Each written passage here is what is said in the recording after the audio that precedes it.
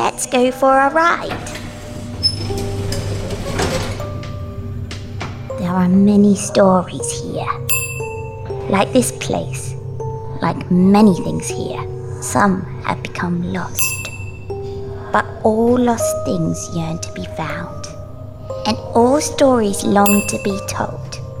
I've searched through my building, gathering up stories from every floor, from the basement to the 9th story, and every floor in between. Stories of choice, of the hopeless, the redeemable, and the lost. Stories that will unlock something inside of you and carry you through fear to your future. Get your copy of the Lift's first anthology on Amazon in print and Kindle. Let's go for a read.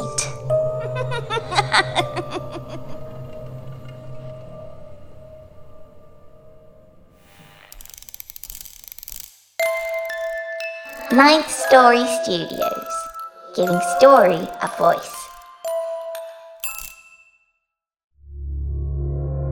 This podcast is part of the Dark Myths Collective. Visit darkmyths.org to discover more shows like this one.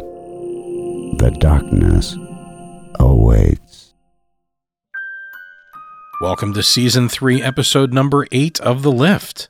As you may already know, we released a written anthology of all news stories set in the world of The Lift. It includes 9 full-size stories, actually each about 2 to 3 times longer than the episodes you hear on the show, written by some of your favorite authors from the show. And of course, Victoria is in all of them.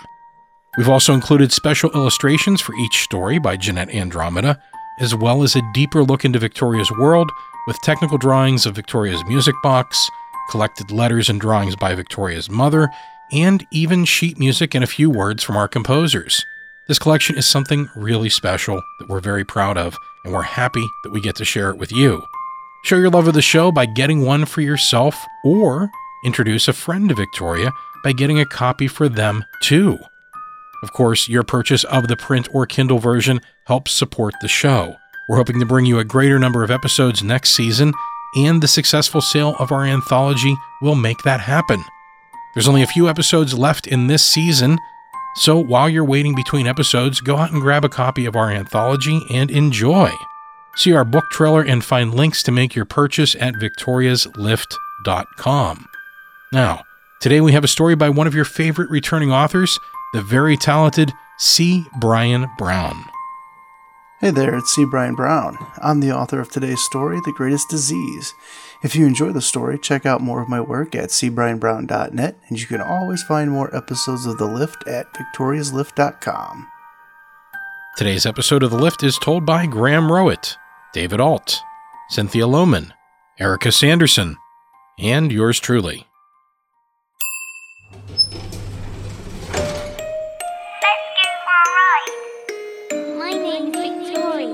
I have lost so much. My name is Victoria. I am bound to this place, charged with guiding those who must choose. Don't be afraid. I can never again be the little girl I was. Will you accept your fate or change it? I have my music box and a library lost, but I sometimes feel very alone. Won't you join me? It's time for your ride on the lift. Don't be afraid.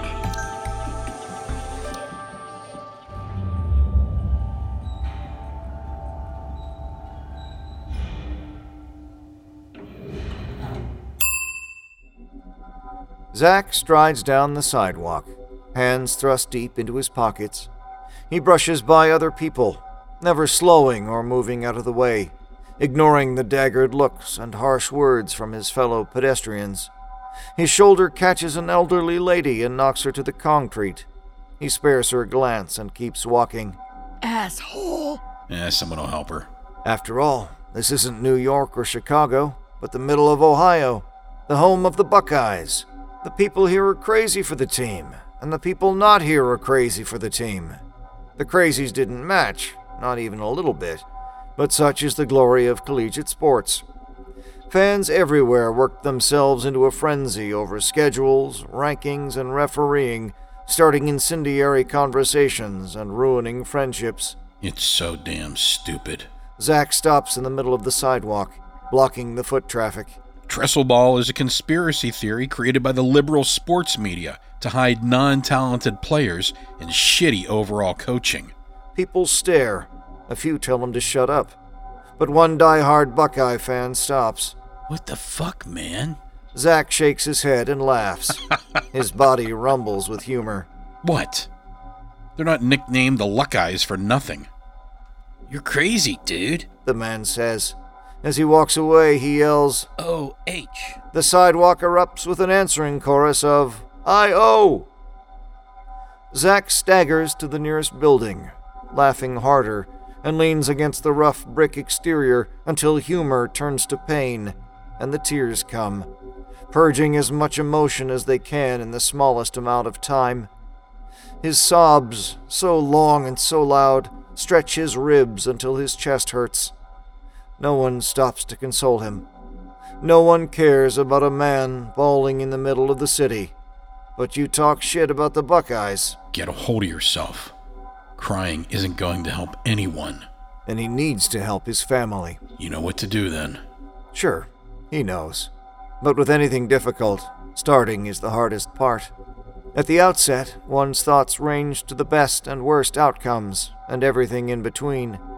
These ideas introduce new friends, worry, anger, and depression, who keep you on edge, lashing out at wife and kids, being unreasonable at work, until you're knocking old ladies over in public.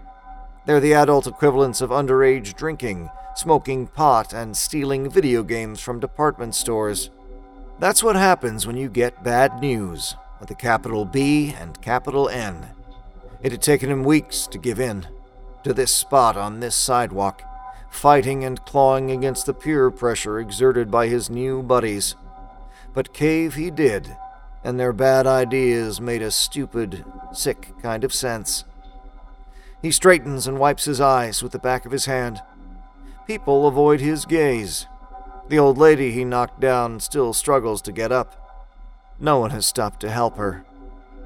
Bad news, in spades, and no one cares. One deep breath later, he pushes on, this time taking care not to knock anyone down. His destination isn't far. The building, erected less than 2 decades ago, still smells new. Modern architecture blends with rustic overtones to create a sense of progress and tradition. He approaches the receptionist and smiles. Hello. Welcome to Crier & Crier. How can I help make your tomorrow better? Hi. I have a 10 o'clock appointment with Mr. Dosh. Of course, sir. Your name, please. Zachary Williams. She picks up the phone and her manicured nails tap out an extension. She speaks softly for a second, smiles into the receiver, and thanks whomever was on the other end. She hangs up and turns her wattage back to Zach. He wants to compliment the smile, to let her know that her upbeat attitude is a joy to behold in this world of shit and horrors, such as unnamed domestic terrorism, Russian interference in an election, and Donald Trump as president. But he says nothing, because it is a world of shit and horror, and these things just aren't done. You can go on up. However, the elevators are being serviced today, so you'll need to take the stairs or the staff elevator. 9 flights of stairs or an overlarge boxy elevator. I think I'll take the easy way out. I see what I did there. It's around the corner, sir, and through the double doors. Just hit the rep button to call it down. Zach thanks her and follows the wall around to the double doors. He'd expected polished wood, bronze accoutrements, thick beveled windows, no expense spared. But these doors are heavy gray plastic, more like the kind separating kitchens from dining rooms in restaurants. They shriek when he walks through. A small girl stands before the single elevator. She looks over her shoulder and smiles. Loud, aren't they? Yes, they need a good oiling. Well, they are very old, like most things around here. But they still do what they're supposed to. I see. Does this elevator always take so long? Usually, but it's still faster than the stairs.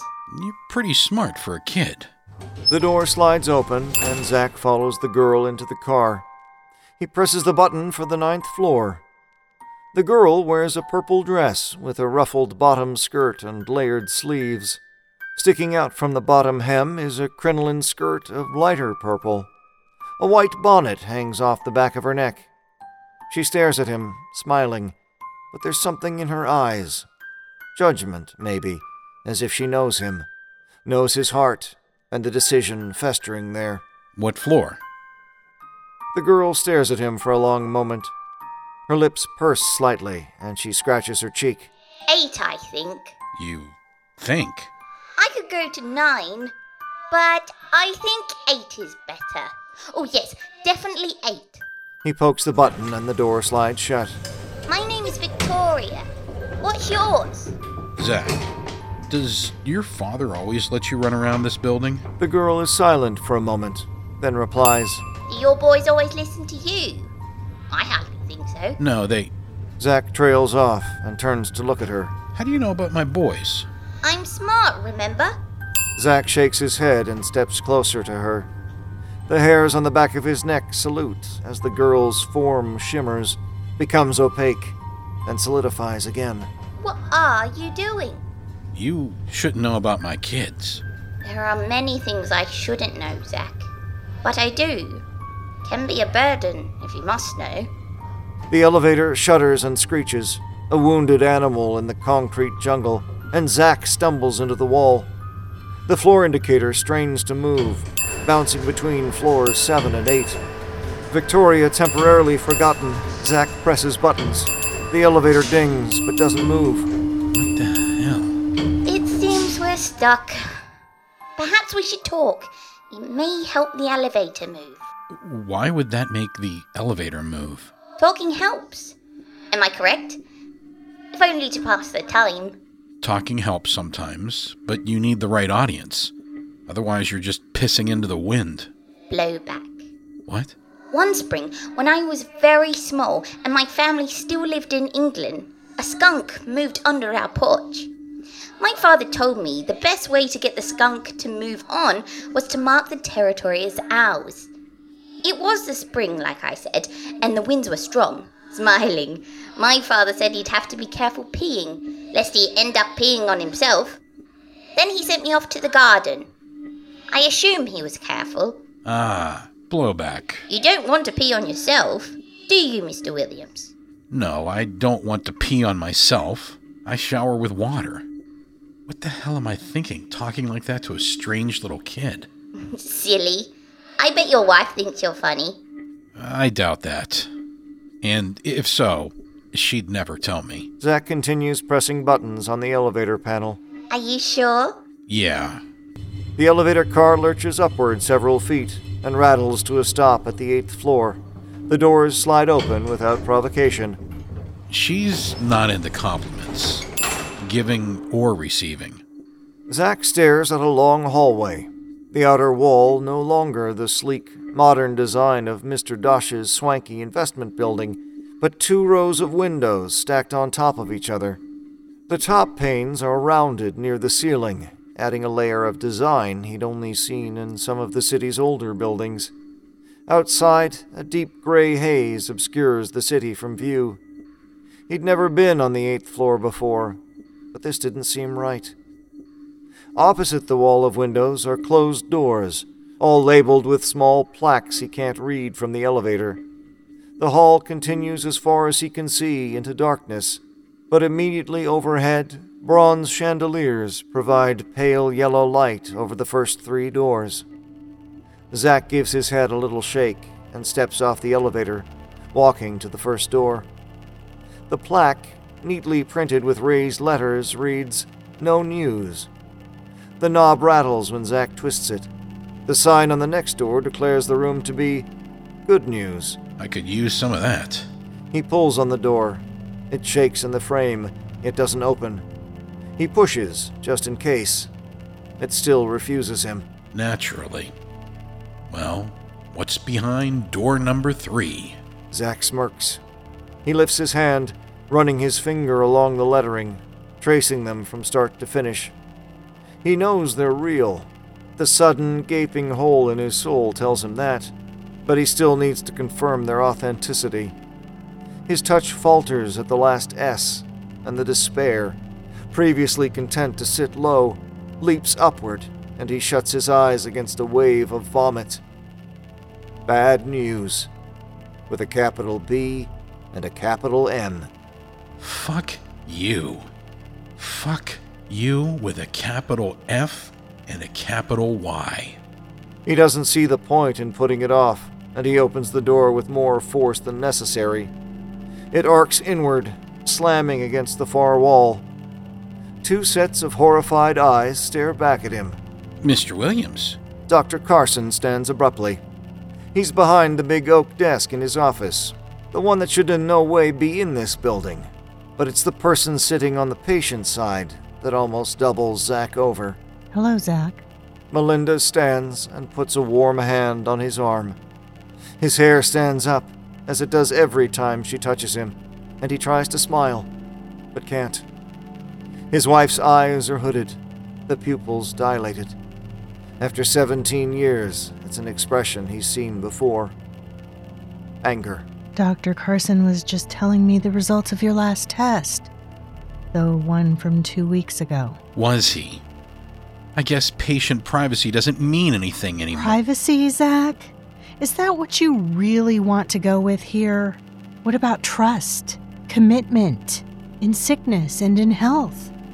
Zach pinches the bridge of his nose. It isn't supposed to go like this. Melinda was never supposed to know. He'd wanted to spare her and the boys this misery of knowing. You're fired, Doc. Fucking fired. Dr. Carson shrugs. You don't have to fire me, Mr. Williams. You just don't come back. It doesn't matter to me. I have other patients that will gladly pay my mortgage.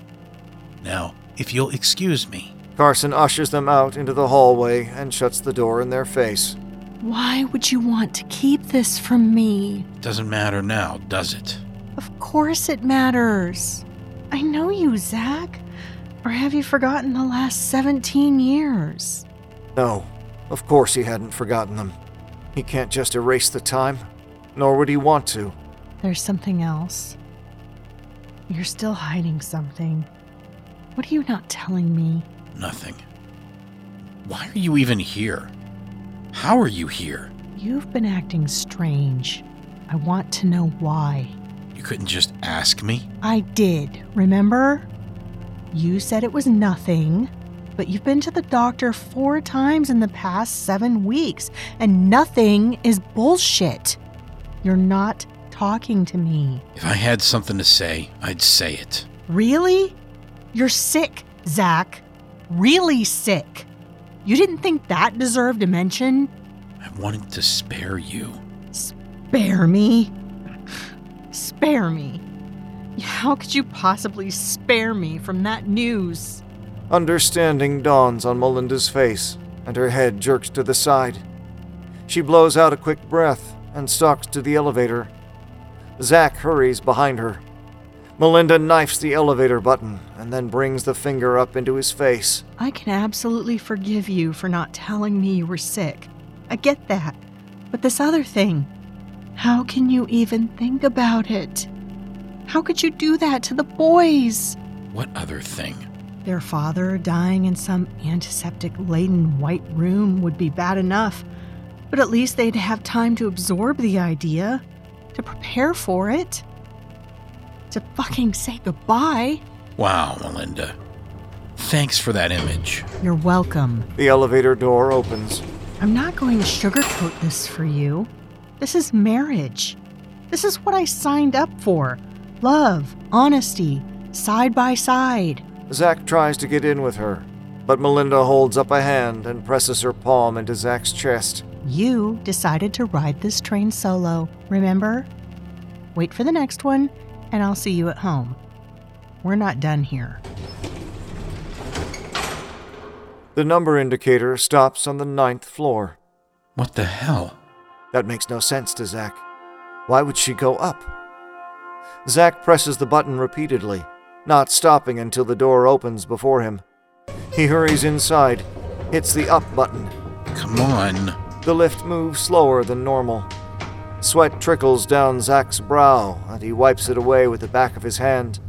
Melinda has access to his life insurance, and, as a signatory, she can make changes. She knows this, and their financial planner, Carlton Dosh, knows this too. And if Melinda changes things... The door finally opens, and Zach rushes out. He doesn't see Mr. Dosh until it's too late. The two men collide and tumble to the floor in a tangle of limbs and a litany of grunts. Zach lands on top, Dosh's overripe body providing him with ample cushioning. Dosh pushes on Zach's chest, and Zach climbs to his feet, looking wildly about. Everything appears normal. None of those old-fashioned lights or floor-to-ceiling windows on this floor. The closest office bears the name Adam Pascal and the title Retirement Planning. The only thing Zach doesn't see is his wife. He starts down the hall. Mr. Williams. The voice stops him in his tracks. What? Why in the hell are you running down the hallway? We're adults, Mr. Williams, not children. And running because you're... Dosh checks his watch. 38 minutes late is not acceptable. Have you seen my wife? No, I have not. I don't believe you mentioned she'd be coming today. She wasn't. But I saw her downstairs with Dr. Carson, and she took the elevator up. That's impossible. There are no doctors in this building. You think I don't know that? Carson's office is in Westerville, but she was just there. Come to my office. I have 10 minutes before my next appointment. Coffee and donut can wait. I have a copy of your life insurance policy requested. Good. That's good news. Indeed. This way. Zach follows Dosh to his office and falls into a chair. The rotund man busies himself on the other side, leafing through a folder. Though he'd been here several times before, Zach only now notices the pictures on Dosh's desk. A smiling wife, a son and a daughter, even a cute little golden doodle in a few of them. Portraits of a life. Here we are. I've taken the liberty of binding it for you. The first pages of the contents, and I've highlighted the page number you'll need for quick access. I also highlighted the pertinent passages on the page for easier reference. Thank you. Of course, it's what you pay me for, Mr. Williams. Now, if you'll excuse... I think I'm losing my mind, Mr. Dosh. Seeing things. Little kids, my wife downstairs. That may be, and if so, I suggest you either find your real doctor or hurry on about your business of dying. What the fuck? You heard me, Mr. Williams. You come rushing up here late, claiming you're chasing your wife from a fictional doctor's office downstairs. This after your frantic phone call 3 days ago requesting a meeting and a copy of your life insurance policy with the suicide clause highlighted. That request alone is enough to make any intelligent person take notice. However, back to my original point, Mr. Williams. I'm not your shrink, your priest, or your friend. I don't care if you're sick. I don't care if you kill yourself because you're sick. I don't care if your wife cashes out your policy after you kill yourself. I get it. You don't care. Thanks. I appreciate your honesty. No, you don't. No one wants to hear the truth, Mr. Williams. People don't want to know what others really think. Not about them, not about politics or religion, not whether the sky is blue or grey. Because you're right, Mr. Williams, people don't care anymore. We've become so sensitive that we've created generations of insensitivity where it's easier not to care. Zach thinks of the old woman he knocked over earlier. Did anyone ever stop to help her? The last he'd seen, she was crawling on her hands and knees, trying to get up. Hell, he didn't even go back, and he was the one who'd put her there in the first place. Not long ago, but before bad news. Maybe he'd start thinking of time as BBN and ABN, before bad news and after bad news. Zach had paid his oldest boy, Brent, to cut the grass and rake up all the clippings for disposal. They'd agreed on price. His kid wanted some video game, and Zach had sat back with a beer and book, proud that his son was willing to work for money. Too many kids expected handouts these days. The kid came in less than 30 minutes later, demanding his money, and Zach got up to check his son's quality of work. The boy had missed patches of grass with the mower, and from what Zack could tell, most of the clippings had been raked into Melinda's flower bed. That's not acceptable. Go fix it. I did the best I could. I want my money. You rushed it, man. Look at the wavy lines in the yard. And your mom will throw a shit fit if she sees all that grass in her flowers. Go fix it. Dad, we agreed on a price for a service. The service is done. Now pay me. I'm not paying you for your shitty work. Sorry. It's not very nice, Dad. Thanks. I don't know what you want me to say, Brent. I'm not going to tell you it looks good. It doesn't. I'm your father, and it's my job to prepare you for what's outside the four walls of this house. You know what's out there, buddy? I assume a paycheck. Not for work like that. Brent, no one out there gives a shit about you. You do this kind of work for an employer. He's not going to give you a chance to fix it. He's just going to fire you. What happens when you get caught speeding? Do you think the cops are going to care you were in a hurry? You were late for whatever? No, but I do care. And it's my job to be honest with you. To square your jaw and make sure you know what's out there is hard. And if you slack, the world's going to kick you in the dick. Nobody in this world is going to care about you as much as the people within these four walls. Brent had stormed off and slammed his door. The next day, when Zack got home from work, the yard had been redone, and everything looked good. He paid Brent the money, and the boy bought his game. A lesson learned. Okay, then. Zack stands and lifts the insurance policy in mock salute to Dosh. Thanks for this. Zack leaves the office and, having had enough of elevators, heads to the stairs. Cryer & Cryer's building is 12 stories. On the landing, he looks up and down, debating the direction he wants to go.